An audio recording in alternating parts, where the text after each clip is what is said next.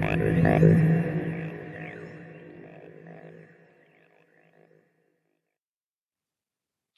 afternoon, and welcome to Strategies for Mitigating Third-Party Security Risk, a Health System CIO Media Inc. production sponsored by Proofpoint. Just a little housekeeping before we get started. My name is Anthony Guerra. I'm the editor-in-chief at Health System CIO, and I will be your moderator today. We're looking forward to your participation. You can send in your questions or comments at any time in the Q&A box, and we'll take those later in the program.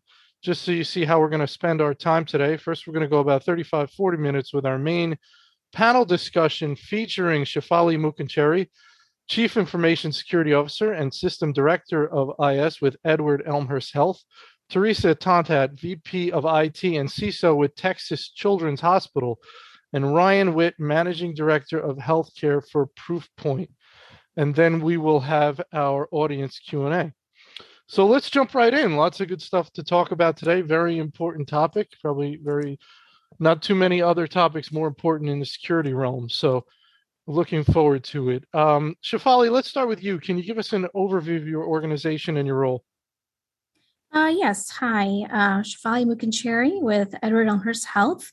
I am the Chief Information Security Officer there, and I am responsible for administering, managing, and implementing a formal cybersecurity or information security program at EEH. And so I work with everyone from the board on down related to all sorts of different topics of security. All right. Very good, Shefali. Thank you. Teresa? Hi, Anthony. Thanks for having me. Teresa Tontat. I'm the Vice President of IT and CISO at Texas Children's. Texas Children's is located in Houston, Texas, and we are the largest pediatric hospital in the U.S. We have around 90 plus locations in the Texas area. And we serve over 520 members through our Texas Children's Health Plan, as well as our provider system. I'm responsible for cybersecurity, but also infrastructure, biomedical engineering, HTM, and digital services. So I'm lucky enough to wear two hats, the CISO hat and as well as the CTO hat. Oh, okay. Very good. Ryan? Hi, my name is Ryan Witt. I am the Managing Director of Healthcare at Proofpoint. I am also the chair of the company's Healthcare Customer Advisory Board. It's the only advisory board the company has that's dedicated to an industry, and we're going on our 5th year. My role principally is to be the megaphone internally for healthcare, so trying to understand very deeply healthcare industry use cases and the challenges the industry faces so that Proofpoint can go build out capability and improve and enhance the overall experience for healthcare industry customers. Proofpoint is an organization that is very focused on protecting people and how they're attacked. You could, whatever server you're looking at these days, for the most part, threat actors or bad actors are targeting people in the way they work, often through email or through the cloud or other sort of channels. And so we have a range of technology and solutions that try to mitigate against that. Thank you for having me. All right. Very good, Ryan. Thank you. All right. Let's get into it. Shefali, let's start with you. Define third-party risk. What does it include? Is there any fuzziness in its definition that you think that some people include and some people don't? Is there any gray area, or is it pretty clear cut? Yeah, there's definitely gray area here, Anthony. Third-party risk could be anything. It can include any subcontractors that, you're thinking you're only contracted with a vendor, but what if there's offshoring, outsourcing? You have to really look at all that as well as part of your third-party risk. Many payers within the U.S., they do hold accountable the covered entities for any subcontractors as well as part of what we would call third party. So there's definitely risk there. But again, looking at third party as a vendor, a subcontractor, and then anybody else that they subcontract to as well. So it's the entire life cycle within the supply chain management that, I would consider third party. All right. Very good. Teresa? I think Shafali defined it pretty well. The only thing I would add to that is when we step back and think about third-party risk, not just with your cybersecurity lens, any type of risk that would disrupt the organization's ability to provide operations for healthcare, to provide care for for our patients, patient families, and then from a health plan perspective, care for our members. Risks that could come out of third party obviously could be ransomware, it could be data exposure, but it also could eventually impact financials and brand reputation to the hospital that is ultimately accountable for that relationship with the third party. So it's definitely a hot topic in today's world with everything shifting to the cloud for third-party technologies, but we can't forget about third-party managed services as well. It doesn't necessarily come with the technology, but it truly is a risk item that we need to keep front and center as well. Very good. Ryan? I think it's been covered pretty well. What I would probably add here, just to maybe extend the conversation, is we shouldn't minimize the lengths that threat actors go to try to understand this threat vector. They're preying upon the good nature of people who work in the third party or supply chain engagement. They're leveraging the fact that for the most part, there's already a trusted level relationship between a health system and their various business associates. And they've done a significant amount of social engineering to try to understand what that relationship between the third party is to the health system, and are very adept at creating and crafting compelling communications that make the health system want to interact with the various email messages that come through. So I think we should just make sure we understand and emphasize why it's such an impactful and risky threat vector. Yeah, it's interesting, Ryan. Let's talk about this a little more. There's a number of levels of risk associated with third party. There's the risk that the vendor that application gets some sort of virus and that can get possibly into your network, right? That could be one risk. There's a risk of that vendor going out for any reason, tornado, anything, ransomware, whatever, that application no longer being available to your users. That's a risk. And what you're talking about is a different dimension of risk. It's the risk because of the relationships that people have in supply chain with third parties, the risk of them being tricked and sort of conned through an email scam. That's another. Those are all different types of risk, correct? Absolutely. And I have different sort of outcomes, adverse outcomes. But yes, there are different types of risks. I was really focusing on, at least in my narrative, about the type of risk where somebody launches an attack purporting to come from your supply chain, or send an imposter email that seems to come from somebody you already have been working with, either at an organization or a name, and they've somehow taken over that account through some port in various ways, and then they latch on to a previous sort of conversation, or they spin up a new conversation, but they do so in a way that's a natural extension of the dialogue that you've been previously having with that individual, or related to the type of business or engagement you would have with that individual. So it's much more difficult for the receiver of these emails to make a determination whether it's a nefarious attack, because there's nothing that would trigger. There's no natural trigger, at least from a technology standpoint. There's not like a malicious link or a suspicious sort of file, or not even asking the receiver of this communication to do anything right now. They're just essentially befriending them and keeping that conversation going and trying to establish, build, and extend that rapport. And the very good bad actors are very clever about what they will ask for and when they will ask that question. And they are incredibly patient.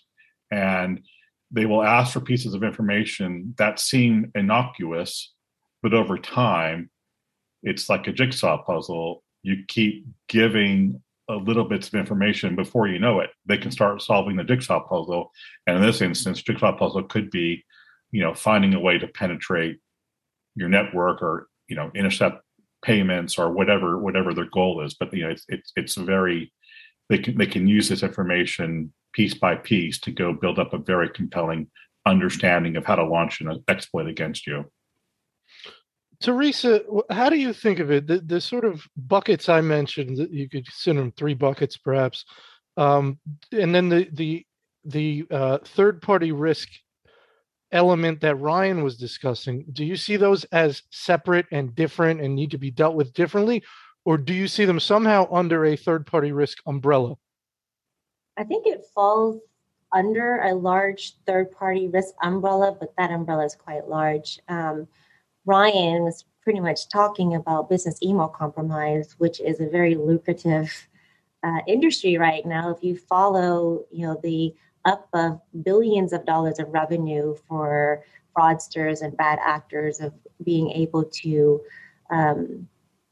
pivot financial payments to their banks in an unauthorized bank accounts, right? I mean, it happens quite frequently. And I would say the bad guys are getting more sophisticated. Instead of just spoofing a CFO's email account or accounts payable account or a buyer's account, they're actually hacking in successfully into these smaller third-party vendors that are doing business and actually being that, taking over the account on behalf of that AP or that buyer. So we do see that happening, and it's really hard because we train our employees to look for external emails. We train employees for making sure that the email domains are correct and it's not being spoofed.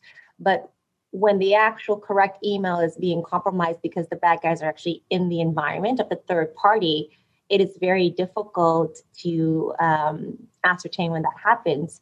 So what we do at Texas Children's is we say, yes, you still have to verify. If that person that you may have a good relationship for is asking for you to do something a little bit different out of your normal business processes, red flag, right? Pick up the phone, call them directly, escalate up to your leaders. We've done quite a bit of business email compromise simulations with our supply chain team, our accounts payable team, and most recently our HR team, because they use a lot of third parties as well. And it all comes down to their people, right? They have to recognize that they are accountable to make sure that they follow their processes. And all it takes, when we say all it takes is one click, well, all it takes is one person going out of their normal approved business process to make a change to a vendor banking routing information, to make a change on how they send out checks, right? So I think it's very important that you stick to your processes and just continue to educate them on business email compromise. That's very specific to what Ryan mentioned, but there's different ways that we would address the mitigation to other types of third-party risk around, for instance, if a third party's environment was triggered and they were to go down, yes, we want to make sure we have the right contracts in place to limit our liability, to make sure we get our services back up and running, to make sure the SLAs are met. But in that case, it's very important that as an organization, you identify what business critical functions are existing within your hospital and your health plan, and you make sure that you keep those business continuity plans updated, simulated, and refreshed. And we've all, I don't know if many healthcare has gone through this, but we recently just went through a very impactful situation where one of our business critical third party vendors providing us timekeeping services was I won't mention the 6-letter word, but yes, they were down, and it was very impactful for us. Did we have business continuity plans? We sure did. But did those plans, were they sustainable for 74 days? Not so much, right? So when that happens, yes, we can go back to the contracts to make sure they pass the security assessment review. They have, the business associate agreements, the information security schedules, whatever it may be, but we're still down. And that's very impactful. So we talked about it a little bit earlier before the call, is it's very important that not only invest in your cybersecurity program and invest in doing the right thing with the contracts process and vendor risk management, but internally as operational leaders of an organization, we have to realize our reliance on digital technologies and what that means when those technologies are not available. There's no 100% available technology out there. So we have to really prepare, because at the end of the day is to keep our organization resilient and make sure that we can provide care and run our operations for our workforce. Yeah, you really kind of blew my mind in terms of, I guess I hadn't mentally thought about them getting into the third party system first, and they're in there and then essentially sending the email from there. So that's kind of mind blowing. It's and it makes you think, Shefali, how much do we expect individuals to be on guard during their workday? I mean, when does it impact the ability to function when you can't trust anything? And Teresa mentioned a point at which a change is requested, something different. So, send the check here, or here's new banking information. Those are huge red flags, I would imagine. But as Ryan mentioned, it's the jigsaw puzzle approach. It's a little bit here, a little bit there. And then when they approach the next person, they've picked up some breadcrumbs of factual information that makes their story all the more compelling. But Shefali, what are your overall thoughts on what we've been talking about? Yeah, no, I think Teresa and Ryan hit it right on the head. And I think there's some other evolution going on here when we talk about third-party risk, because more and more pressure is being put on healthcare organizations to go to the cloud. And when we go to the cloud, how much control do we as leadership or even a system owner have over that third-party cloud vendor, right? And so it becomes even more critical to understand, if you're going to have a third-party vendor hosting the application on-prem or in the cloud, and if it's in the cloud, how do you hold that system owner in your own organization accountable to maintaining the relationship with the vendor and making sure that that application that's sitting in the cloud has all the proper security controls in place? And so, in your contracting, in your business associate agreement, is there provisions that state what cloud security should look like as we move more and more to the cloud, right? We're starting to see more and more data center consolidations. And so that will increase what we mean by third-party risk, right? Because we're going to have all these unmanaged websites out there, cloud vendors, that we'll have to take a look at. And so when I think of, Ryan, Proofpoint and, web filtering and CASBs, those become a part of the third party life cycle, and they should. Ryan, anything you want to add there? Yeah, what I would add is, there's a lot of technology, a lot of capabilities we can kind of talk about when we get into maybe the meat of this conversation. But I want to make sure we don't just pigeonhole the threat in terms of accounts payable or the finance function within the organization. One of the things that has been very clear to me and it's almost a little bit disturbing is when you realize to what degree the bad actors understand the environment of whom they're targeting. Mm-hmm. We had an example we looked at with an academic healthcare institution. They had a very, I would consider, because I'm very much a novice in this area, that very esoteric level of research that they were clearly had a level of world-renowned expertise in, things that I just really couldn't make sense of. But the bad actors understood that. And we, based on our sort of ability to understand where within their environment the threats were coming in, I would say 2/3 of the threats were being targeted to a very small number of individuals within. Well, they had 5 different sort of research institutes, but it really was just one research institute that was kind of spearheading this level of research that they were known for. And that's where all of the attempt to go steal that data, that IP. And in this instance, they were trying to basically so make this kind of a third-party threat. They were becoming kind of like one of the repositories for research for multiple institutions. So they kind of like, that would be the place that institutions would come to basically drop their research in or go research the repository. And that was something that the bad actors figured out. They were attacking that area. They were trying to steal IP from that area.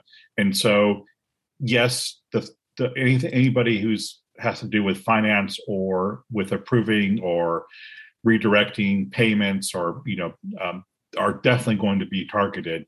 But if there are other parts of your institution that you are known for because of your prowess or capability, you better bet that the bad actors understand that as well, and they will also be targeting you there.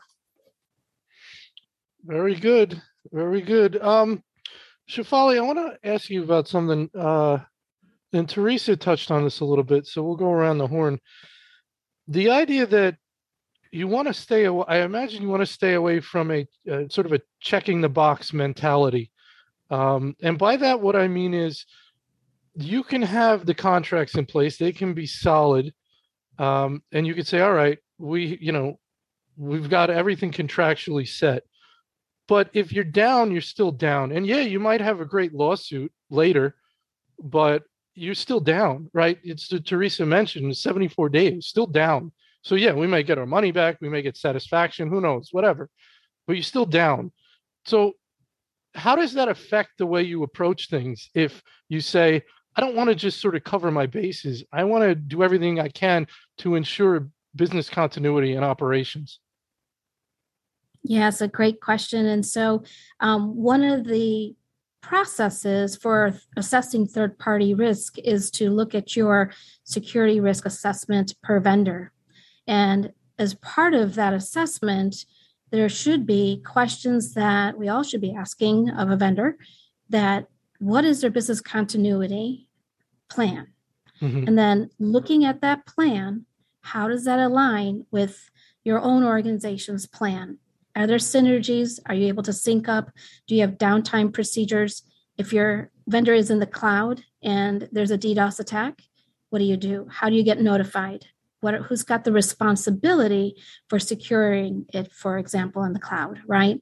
Is it the organization that needs to provide some kind of security tool, or will it be the vendor that hosts the cloud application? And I'm using cloud application as an example, but again, it's looking at the vendor as a whole, what their business continuity plan entails, and how it aligns internally within your own organization. So let me give you an example. If there was a vendor that was down, how would you continue if, let's say, in a covered entity, your pharmacy system went down? You can't dispense medications. You can't write scripts.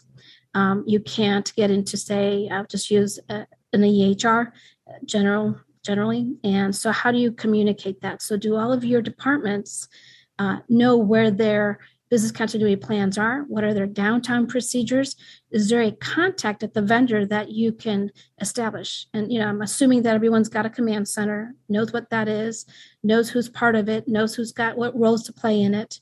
And third-party vendors should be involved as part of that business continuity testing, planning, and making sure that those are tested. We go through testing about every 90 days, not just once a year. And we escalate different types of testing versus just doing tabletops all year to check the box. And so, we go through what's called functional testing as well, where you definitely want to go into a unit or a department and say, okay, system's down. What do you do? Who do you talk to? Who do you call? Do you have paper? I'm using the pharmacy example. And so do you have paper scripts lying around somewhere you can get access to?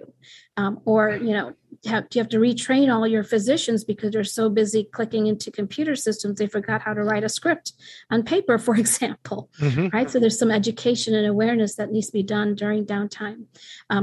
So with third-party risk, I would say that you definitely have to know who you're going to call first when that system goes down, and there's a change control procedure that should be in place at all organizations to say, oh, yep, service desk or help desk gets the tickets, understand that we've got a situation. What's the chain of command? How do you communicate? How do you get the command center set up? Do you have a priority one procedure where you're talking through exactly who needs to get into the room? Does it start with just the help desk and the manager or director or leadership over the help desk? And then how do you escalate that to your vendor? Now, if you flip it to the other side where the vendor knows that they're down, how are you as an organization going to receive that communication from the vendor? So, it has to work both ways. And so both have to understand, the vendor and the organization, what that business continuity plan entails. I think that's key, and testing it together. Yeah, Teresa, that's Shefali makes a lot of great points. And about that business continuity plan, that's why it's there. It's there because when things happen, there can be an element of panic, right? Depending on how bad it is. And that's why we have downtime procedures. So we open the binder, or if it's online, whatever it is. And okay, as we've discussed and we've figured out and we'd workshop, this is what we do first, right? You don't have to want to sit there in that stress-filled moment and try and remember what's the proper order of things, who do we need to have in the room. I mean, that's elementary stuff, but it's still important. As she mentioned, every 90 days. A couple of things she mentioned. Every 90 days type thing is a frequency thing. The other thing she mentioned, which I've heard before, is the limitations of tabletop exercises, that they do have their limitations in terms of usefulness. So anywhere you want to take that, Teresa, anything you want to pick up on there? I think it's a combination that needs to happen of exercises. The tabletop is very important because it drives a lot of Q&A, and that may not come up as you're documenting, if you will, the actual downtime procedures or business continuity plans. And it takes it at a very senior level leadership executive, where we put together our system command structure, right? Where we have our executive VPs, and then we have logistics, planning, HR, finance, IS, marketing, legal, health plan. We have all these groups together. And so that's a very useful exercise, but that's kind of the top level. And then we drive it down to simulation centers for our clinical units and our business units, which is very helpful as well. But again, I don't think one tabletop is enough, right? And it needs to drill down to the specific units, because if you ask some of the operational leaders, what is your critical function? And do you know how many technologies are under the hood to enable that technology? Most of the time, they don't know right off the bat. They need to have that partnership and collaboration with IS. So the example earlier I mentioned around timekeeping. Timekeeping is a critical function that needs to have downtime procedures and its practice. But at Texas Children's, it takes 9 technologies to be up and running for timekeeping to work, right? That cloud solution that went down was one of 9 technologies that happened to fail, and it impacted us for 74 days. Had any other technologies within that ecosystem went down, including our firewall, you never know, on premise, that could have taken down timekeeping and other business functions. So I think it's starting to have that very transparent conversation with your operational leaders, to understand how we used to like you to use, or how complex it is in the back of the house. Used to be more of like, hey, that's our lane. You probably won't understand it, to now the conversation is happening very transparently to let them understand how complex it is and make them digital experts as we have been, so that they truly understand how impactful it will be when any of their technologies go down. So I agree with what, everything Shefali said, including disaster recovery, failover testing needs to happen. And that's in our shop in IT world. We need to make sure we do that regularly. One of the things we started modifying with our risk assessment is we used to ask for your typical SOC 2 type 2 assessments, ISO certifications, HIPAA certifications, HITRUST, but now we're going a little bit deeper. So we're asking if you have business continuity and downtime procedures, disaster recovery procedures, share with us how often do you do and what are the outcomes of those failover tests. In the world of cloud right now, and how ransomware works, unless you have a completely offsite air gap disaster recovery data center, there's a high probability that if you don't have the right processes in place, that malware will propagate to your DR site. So, which happens to a lot of cloud vendors that, that many of us use. So what is their plan C, right? What happens if their DR does go down and they're hosting 15,000 customers' data and functions, go down? So how do they prepare for that? So I feel like we're getting a little bit more deeper when we do our risk assessments for all of our cloud vendors. And I think it's important because if we're going to invest in it on premise, we want to make sure there's parity with the cloud vendors that we do business with. Great stuff. Ryan, where do you want to jump in there? So much good stuff. Yeah, and I think Teresa and Shafali make really good points. I think what I would maybe add here is it's easy to get blasé about this sort of work. It's really important work, and it's easy to kind of revert to the norm, saying, okay, that sort of threat is kind of maybe diminished and so forth. We don't need to worry so much about it. I always try to encourage, and I do it myself, to go reread this New York Times article, which appeared 2 years ago, and they detailed what happened to the University of Vermont Medical Center with regards to their attack.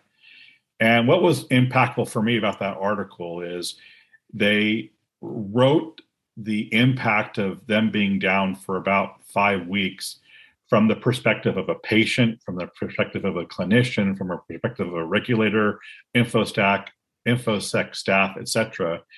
And you just realize how just truly awful that event was for everybody involved, not less the patients, of course, but it just reminds you that, yes, we shouldn't get blasé about this, because if this were to happen to your health system, your environment, it cuts to the core about the mission of the institution and why you're there and how you're meant to serve your community and the important role you play in your community.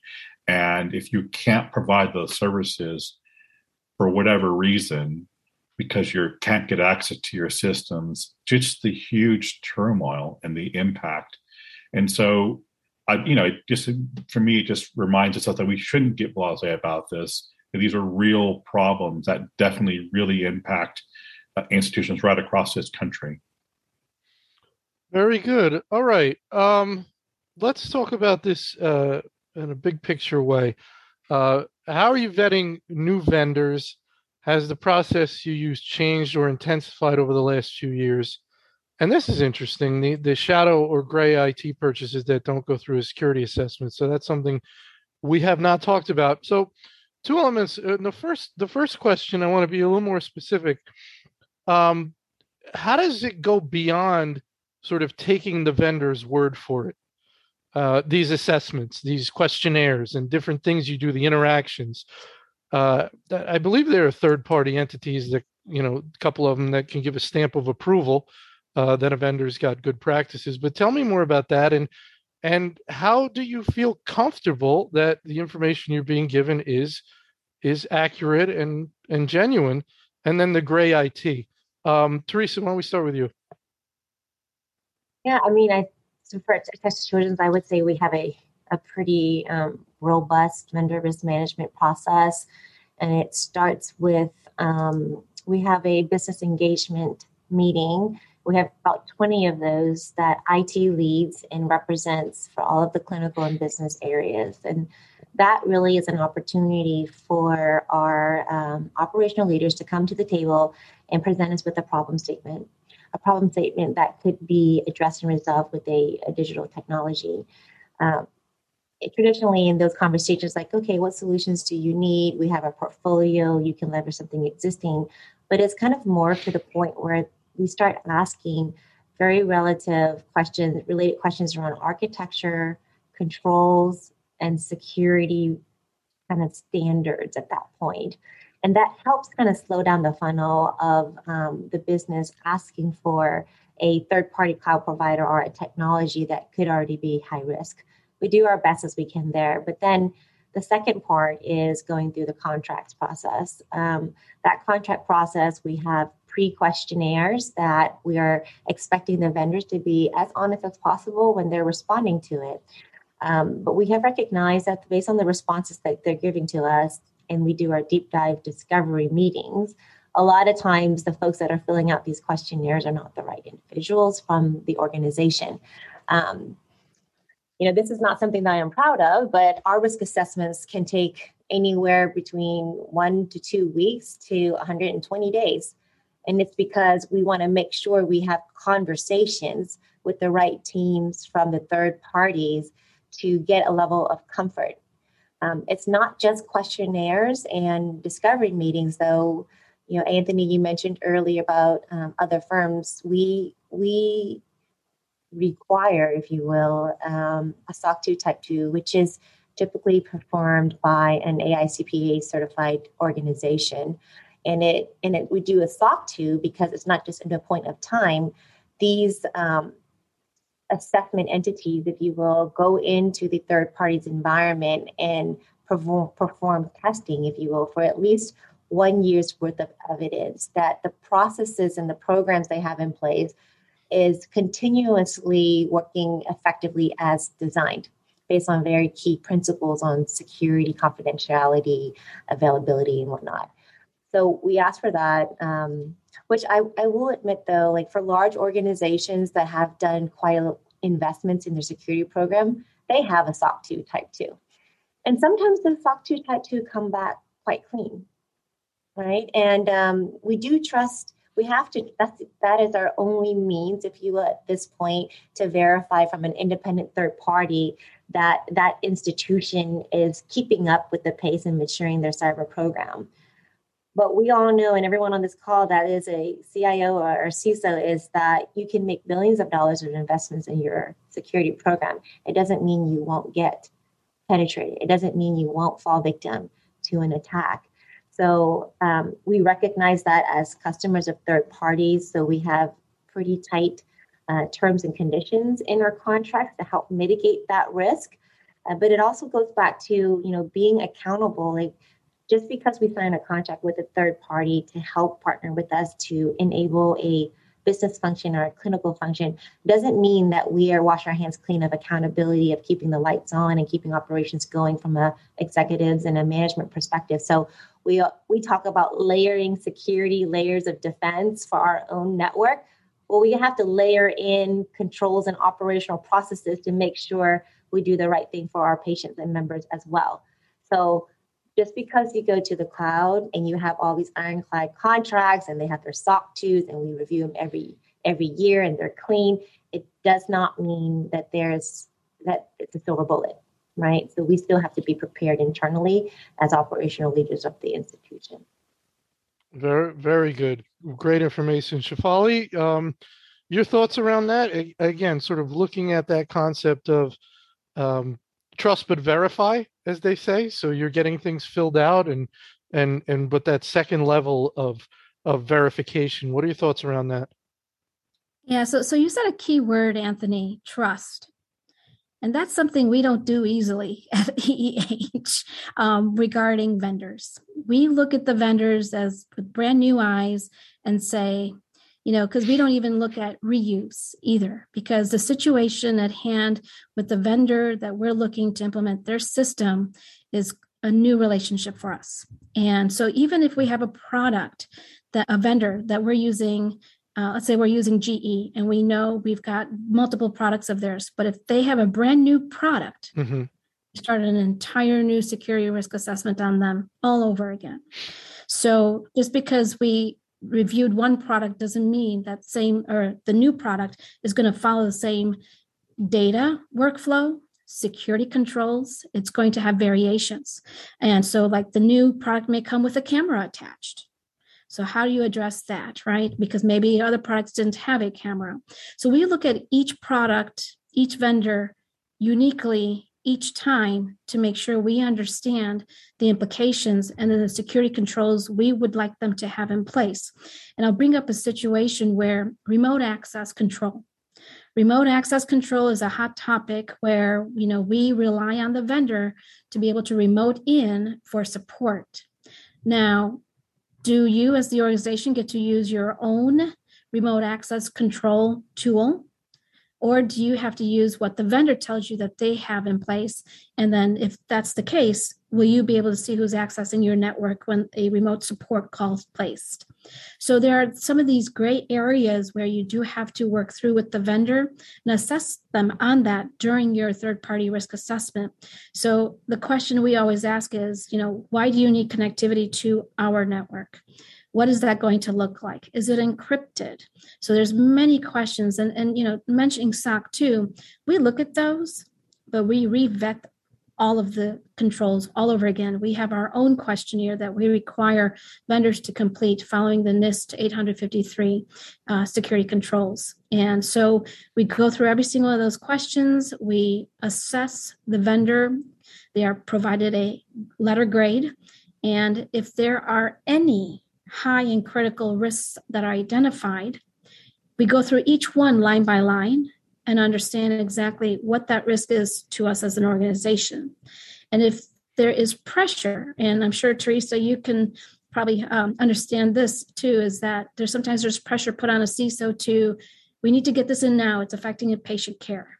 So how do you work within that parameters where you've got the security risk assessment just started, but the pressure is to get that system in place. And so sometimes you can do things in tandem, but you might have to push back a little bit to say, okay, wait, let's look at the high and critical. What is the leadership willing to accept as far as risk? So having a governance structure in place when you're doing your security risk assessments comes full circle, because not only is the CISO taking the risk, but the organization has to accept the risk as well. And so when we look at the vendors and vetting them, the process has definitely intensified over the last few years. With the recent Log4j vulnerability, we go through and we ask our vendors, what vulnerabilities have you been impacted by as part of our risk assessment? It's not just, do you scan for vulnerabilities anymore? It's what vulnerabilities were you impacted by and what do you scan for? And so then we also scan. So, looking at shadow or gray IT purchases, we have locked down our equipment as much as possible. And we do have two CASBs, one that's proactive and that's one that's reactive. And so we invest heavily in our security tools to look at the entire life cycle of websites and web applications. We also have web filtering that we look at as part of this vetting process. Now, we go through and look at these vendors and say, do we have a vendor in-house currently that can do the same thing? Or is this new vendor going to do it better? And so we look at that as well. I think the important piece here is to make sure that the vendor understands that just because they have a contract with us for other products doesn't mean that they'll get a contract again for a new product. We have turned down new vendors, and because they'll come back with higher critical risks that they cannot mitigate. They cannot even put a plan together to show us that they have the ability to scan for vulnerabilities, as an example. So we will say no to vendors now. Before, I think the culture was, oh, no, we never say no to a vendor because we need them. But now it's getting to the point where we do or are able to say no. And I'll give you another example is that sometimes you'll have biomedical device manufacturers or the OEMs say, well, this is the only machine you have, and they've got the large market share. So how do you work within the secure controls of that? One of the things that I do request is the quality system review. And so we end up having to ask for the FDA certification information. So we take, like Teresa was saying, deeper dives into our vendors, looking for other types of certifications. So if someone says, hey, yeah, we've got remote access control, we've got a tool you can use. We will spend time with that vendor to look at their tool, look at their activity and audit logs, understand exactly what's in there. We find sometimes that the vendors don't have the logs as what may have been certified. And so we question those and we look at that very carefully. So there's an intense process that we go through now. Excellent. Ryan, we're getting a picture painted, which is very interesting, of a CISOs who can be under a lot of pressure and have to hold up to a lot of pressure in order to sort of hold the line. And I'm thinking pressure, often the software is requested by an internal customer or constituency. Let's say a big time surgeon wants a new toy, a new application or whatever, or a department. It doesn't matter. There's pressure internally from a high value internal customer that wants this. So there's pressure there to, we want this. Don't stand in the way of us taking care of patients and things like that. I'm also, interested in this. There's a lot of self-reporting going on by these vendors. They're filling out questionnaires. They're the ones that want the business, and they're filling out the questionnaires as to how good their security is. Yeah, we hope everybody's honest, but we've mentioned these third parties that can come in and give stamps. There's something there. I would imagine you'd want as much as possible these third parties or go in and check it out kind of element, because the vendors have an interest in self-reporting that everything's great. You're getting pressure from your internal customers to just do it. So it's a lot of holding line. If you don't have a CEO who's supportive of you and who sort of is, hey, come on, can we just get this done? You can be in a difficult position. What are your thoughts? Well, I was going to maybe take it a little bit of a different direction. And because one of the things that we see a lot of examples of, and I would be curious to what Teresa and Shefali are experiencing, is the component of when you have to go renew your cybersecurity insurance, to what degree those much more expansive questionnaires now are placing demands in how you best vet your third parties about do they have the right sort of controls in place to help you satisfy the requirements of the policy. Because we've certainly seen a lot of evidence there of that changing and what's being required of cybersecurity assurance vendors being much more demanding in that area. Teresa, you want to jump in there? Yes, my favorite topic. Is that sarcasm or are you serious? Insurance and speaking with underwriters. No, I will say, I was just talking about this not too long ago. Definitely seeing a shift in the past 2 years on the scrutiny and the level of questioning that our cybersecurity insurance underwriters are having with CISOs, but even with Texas Children's. And I actually welcome it. Previous to about 2 years ago, we used to send, we get a questionnaire from them and we would fill out, what change in our environment, what controls do we have in place, what we don't, what are we working on, and then it'll go off and we'll get cybersecurity insurance. And that's actually managed through our risk management team here. But just last year, just reading the news and understanding there's a lot of insurance providers out there that are very reluctant in providing cybersecurity insurance just due to the proliferation of damages that is caused by operational and threat actors. It's they want to make sure that they cover the entities that actually take cybersecurity seriously. I remember being on a call with over 12 different markets over in Europe and in the US, and it was a very technical conversation in a very good way. They asked not just about what we do for third-party risk management. They talked about our own on-premise environment. They talked about training our end users, talked about all of the 0 days that have been happening with Microsoft and other critical software companies and what our actions were and how quickly did we respond. They took a look at our org charts and wanted to make sure that the right investments are in place, not just from a technology standpoint, but from a people, processes, and technology standpoint. And so I think they're being very thorough for good reason. And that process was very eye-opening to me. And I welcomed it and I enjoy it. And after speaking with all of my other peers across healthcare and outside of healthcare, it's a trend that's happening across all industries for cybersecurity insurance. So I hope I answered your question, Anthony, on that one. I think it was 2-part and I forgot what the first. No, I think, Ryan, did you have any follow-up or is that good? And then we'll go to Shefali. I think I appreciate the answer. So yeah, Shefali, what's your experience in this area?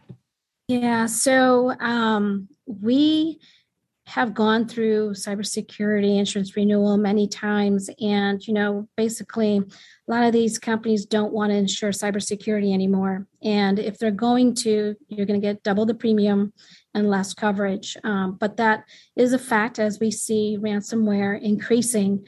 And, just last year, we saw ransomware change into something else called killware, basically, where now it's, we heard of a woman in Germany passing away. We heard of a baby in Alabama passing away. So we're starting to see a different trend there with ransomware. It's no longer about the money, it's about the impact. And so based on that, looking at cybersecurity insurance, there is that where the insurance companies ask a lot of questions about third-party vendors. And even now, what I do see on the applications is that they will list out specific vendors. Were you impacted by this breach? Were you impacted by that breach, right? And they list out specific vendors that have had breaches. Then they ask you questions about if you were impacted and how was it mitigated and what compensating controls did you put in. And then they also have their own list of vendors that they are saying, well, if you have these vendors, you might maybe be looked at favorable. So there's this preferred list of vendors that sometimes these cybersecurity insurance brokers might have, which is encouraging if you have those. And if you don't have those vendors, then, it's something you can look forward to maybe changing in the future. But cybersecurity insurance, it is evolving. And again, with all the increase in cyber attacks with world events, I don't see many insurance companies covering it anymore. So that's why I think it needs to go back to where internally looking at yourself and saying, do I do a captive? Do I self-insure? What does that look like? So, but yes, there's definitely an evolution, Ryan. All right, I want to try and sneak one more in here. Teresa, I want to give you an opportunity to ask one or both of your co-panelists a question. Sure. Maybe this can be to Shefali. We mentioned earlier with the rise of moving to the cloud, and we all know the benefits of moving to the cloud, right? You can have your teams focus on more strategic initiatives, less maintenance. You can innovate faster. You can help drive velocity for our business partners. It's all great. However, there is a huge rise in attacks happening with cloud providers as well. So we've gotten this question internally is, do we need to stop going to the cloud? Do we need to bring things back on premise? So is that question being asked to you or your IT peers at your institution? And what type of response are you giving back to, at this point, maybe the board or even your president and CEO? Yeah, no, great question, Teresa. And so I will say that I'm selective about what goes in the cloud and what stays on-prem. And I work very carefully with our CTO and CIO to understand what the risks are from on-prem versus cloud. So, there's less staff when you go to cloud. So there's some savings there, definitely. But so taking email as an example, a lot of people want to move to the cloud, but for the longest time, I kept everything on-prem for email. So therefore, if anything happened, Microsoft goes down, doesn't impact us. We get email all the time. It's on-prem. You have an EHR. Do you host it in the cloud or do you keep it on-prem? I keep it on-prem. It doesn't go down. So there's things like that you have to weigh, what services do you want in the cloud and what services you don't. So it definitely makes for a complex infrastructure, makes it very hard sometimes to, if something goes down on-prem, you've got to get a technician out there, right? On-prem, on-site, versus someone remoting in, and that can be possible as well. So I think it just depends on the type of service you're looking at moving into the cloud. Now, I know that, some folks host their domain in the cloud. And that is where I see a lot of people moving towards hosting their domain.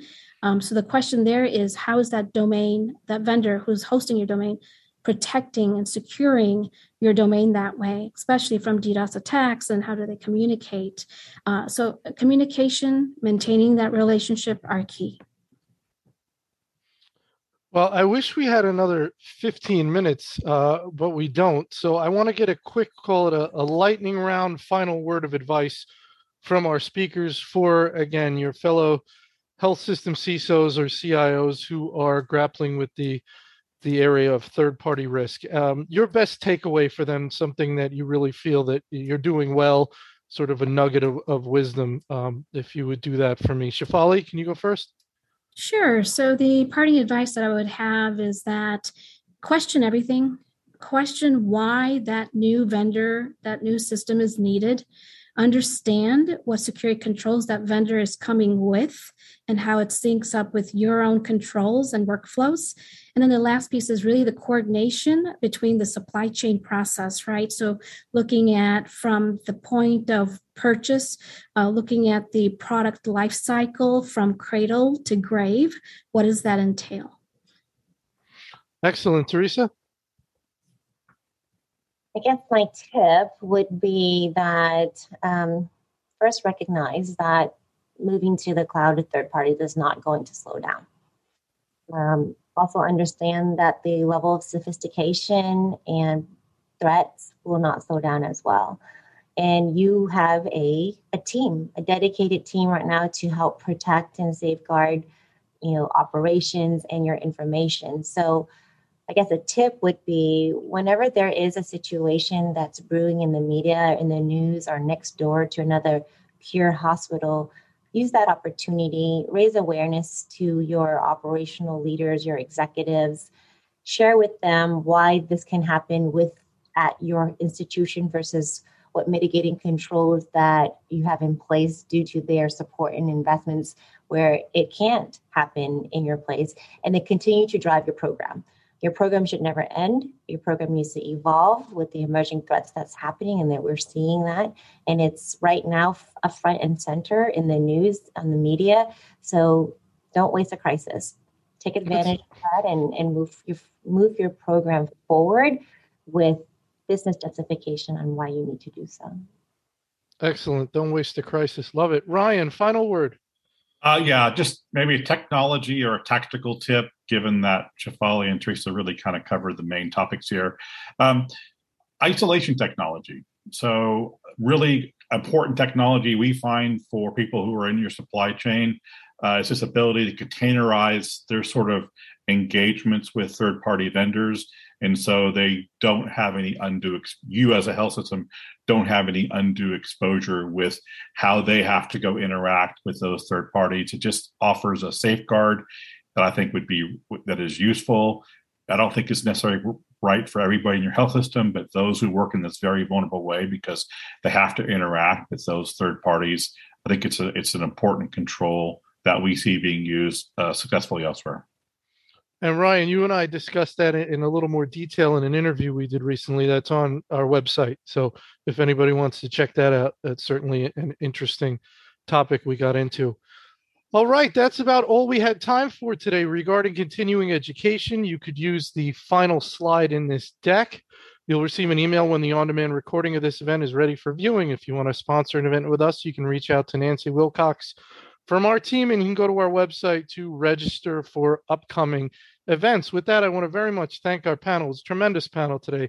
Shefali Mukhencherry, Teresa Tontat, and Ryan Witt. And I want to thank Proofpoint for sponsoring and you for attending. And with that, everybody have a wonderful day. Thank you.